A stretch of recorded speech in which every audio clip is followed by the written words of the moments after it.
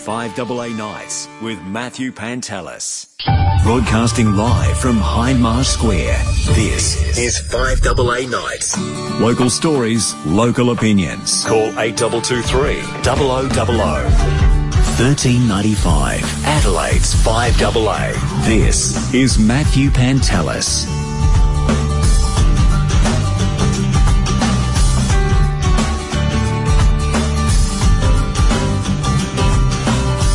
Well, good evening to you. Happy New Year and season's greetings and all of that. How have you been over the last 5 or 6 weeks? I hope you've been well, staying safe from COVID and everything else going around. There's not much else going around. See the stats today that our death rate has improved in terms of our longevity has improved, that people are living longer in Australia, thanks to the fact no one's getting the flu and dying. But anyway, let's hope it stays that way, and we'll have a chat about that as the night goes on, I'm sure. You know the number, 8223 0000. You can email on air at 5AA.com.au. Send me a text as well. 0448 08 1395 is the number. Michaela's touched on many of the stories today. We'll have a look at some of them in a tick. Coming up tonight, Astro Dave Reneke will join me at 8:30. With news, I mean, you might have seen the spectacular footage of that underwater volcano going off near Tonga. And we still don't know really the effects. There's been vision of, a tidal wave sweeping across parts of the coast there, but communications are down, and there's a plane about to go over, an Australian RAAF plane to have a look at the place. But how badly it's been affected, I think is still really unknown, and some of the islands around there as well, because obviously there's a few in that vicinity. So we'll find out more as time goes on. But forget about that. There's a big asteroid about to sweep past the Earth. That'll be one of Dave's stories tonight, and that'll happen tomorrow. It's going to miss us, but not by a lot. And you just wonder how many are out there we know nothing about. They reckon that apparently no indications of a strike of the asteroids we know about for the next 100 years or so, which is good. Okay, I'll take that. But the ones that comes from behind the sun that we might not know anything about yet. And incidentally, have you seen the kind of zany movie Don't Look Up, which is screening? I think it's on Netflix. Let's hope that never happens with a president that doesn't seem to care. Anyway, all right. That's Dave Reneke will join me around 8:30. We'll have a chat with the Education Union a bit later as well about teachers potentially mounting strike action. A ballot will start tomorrow for teachers to determine whether they do go on strike over the fact that if they're asymptomatic, they can turn up to school. In fact, they'll be expected to turn up to school, but they might have to quarantine from their families. In fact, they will have to. And that has teachers concerned. So where's all that at? We'll find out. We'll have a chat with them a bit later on. We'll look at On This Day as well. And your calls. Love to hear from you. So now the Premier says we may have reached our COVID peak here in SA with another 3,829 infections. Fortunately, no more deaths today. The Premier saying the numbers are tracking well in that they're not going up. And they haven't been for most of the week. They've been sitting around. We peaked at around 5,000. What was it? Thursday, I think, last week. 5,000 and something cases, but that's when they started including the rapid antigen tests, and there was results not included for a few days before because of the heat last week, and they were all bundled together. So that day spiked, but it's been sitting at under 4,000, 3,000 to 4,000 for the last little while. And when you think back to when it started going up, we had 200, then 4, 5, 6, 8, 1,000, 2,000 almost overnight. And that's not happening anymore. So that's good. In fact, that's in the scheme of things, that's excellent. So hopefully we're at the top and it comes down. And looking at a graph in the Australian on the weekend that showed, we have in SA a gradual increase of cases have had anyway over the last 3 or 4 weeks, rather than particularly Queensland, New South Wales and Victoria that have had huge spikes in cases. Ours has been a gradual slide up. Theirs has just been through the roof. So, things comparatively aren't as bad as interstate. So that is something to be, small mercies, I suppose, something to be thankful for. The federal government optimistic about the country's economic recovery despite the spread of the Omicron variant. A new report by Deloitte forecasting the economy will grow a healthy 4% this year, slight improvement on contractions seen during the hard lockdowns since 2020.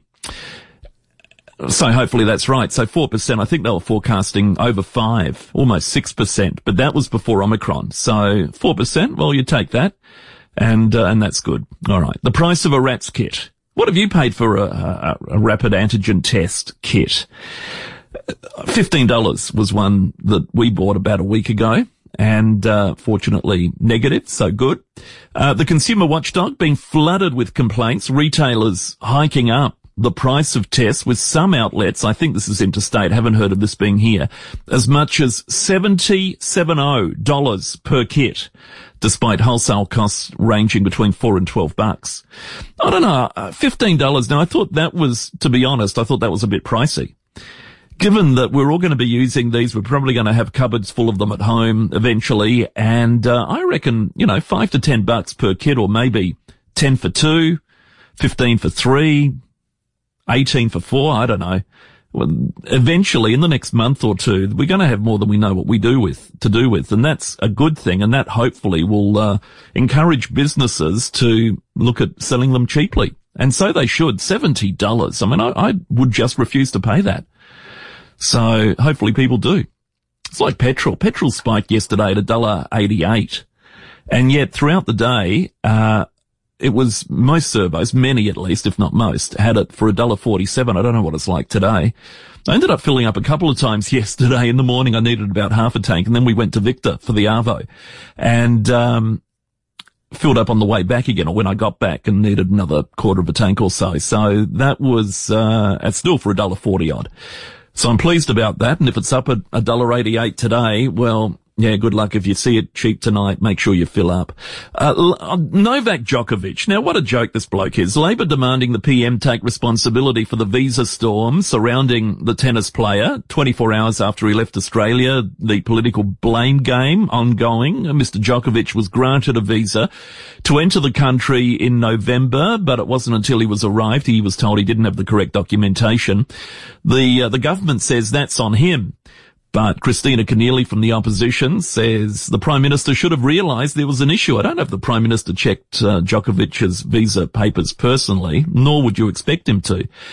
But he's now potentially banned, unless he gets an exemption, from entering Australia for 3 years.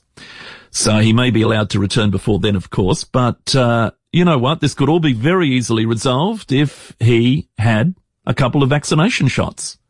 Pretty simple. No issue. Just like all the others that are here, Nadal and everyone else that travels around the world playing tennis.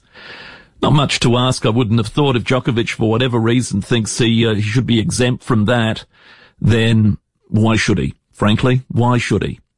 Should not be allowed, should not have come. And thinking that for some reason, because he's the world number one, I presume that he's allowed to fill in paperwork, or his agent's allowed to fill in paperwork incorrectly, as it turned out, and that should be fine. And on Tennis Australia say so. Well, not how it should work, and not how it has worked, and all is right in that particular sphere. The tree climb people in the parkland saying all their trees are inspected regularly, safety its priority. How close was the branch that collapsed yesterday? The course has been closed, the children's course anyway, and the tree itself isn't decayed. No one could have foreseen it, according to an arborist. It had some sort of a prune mark that was within the bark, within the core of the branch, and couldn't tell. So, but gum trees, but luckily no one was injured. Very lucky. I've been through the course a number of times. I've done not the kids course, but the adult section. My kids have done it, and quite enjoyable. So I'm glad it turned out safe. Getting a bit old for it, I find, though, scrambling through the branches. Some of it is quite challenging, depending which course you do. I generally do the blue one, which I think from memory it goes, I want to say green, blue, red and black, I think. And so blue is the second level of intensity, and the others I don't even want to think about. The blue one is easy. The one under blue-green, I think it is easy. The blue is challenging, and it gets harder from there. But if you've done tree climb, you know all about it. An Australian surveillance flight, as I mentioned, heading to Tonga. The Air Force plane delayed due to the dangers from the ash. But how amazing was that explosion seen from the satellite? I mean, that's hundreds of kilometres up. And this thing just went off, didn't it? The massive eruption, just unreal. The Cancer Council launching a drinks meter app to help people measure their intake of alcohol, with apparently surveys showing 44% of Australians aren't aware of the risk of cancer associated with drinking booze. There's no safe level of alcohol consumption, they say. So, 44% cancer risk in alcohol. That's, so a drink meter app to help people measure their intake. Good idea.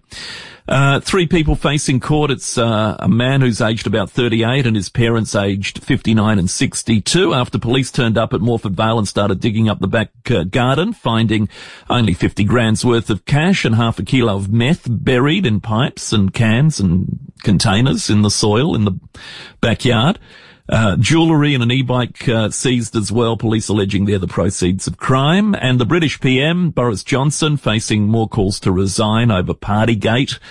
The leader of the opposition branding Johnson a liar and a criminal for attending social events during lockdown. He can't see Boris Johnson. He might drag the government down as he tries to hold on, but I can't see that being sustainable long term. But anyway, we'll see where it all ends up. 5AA Nights with Matthew Pantelis.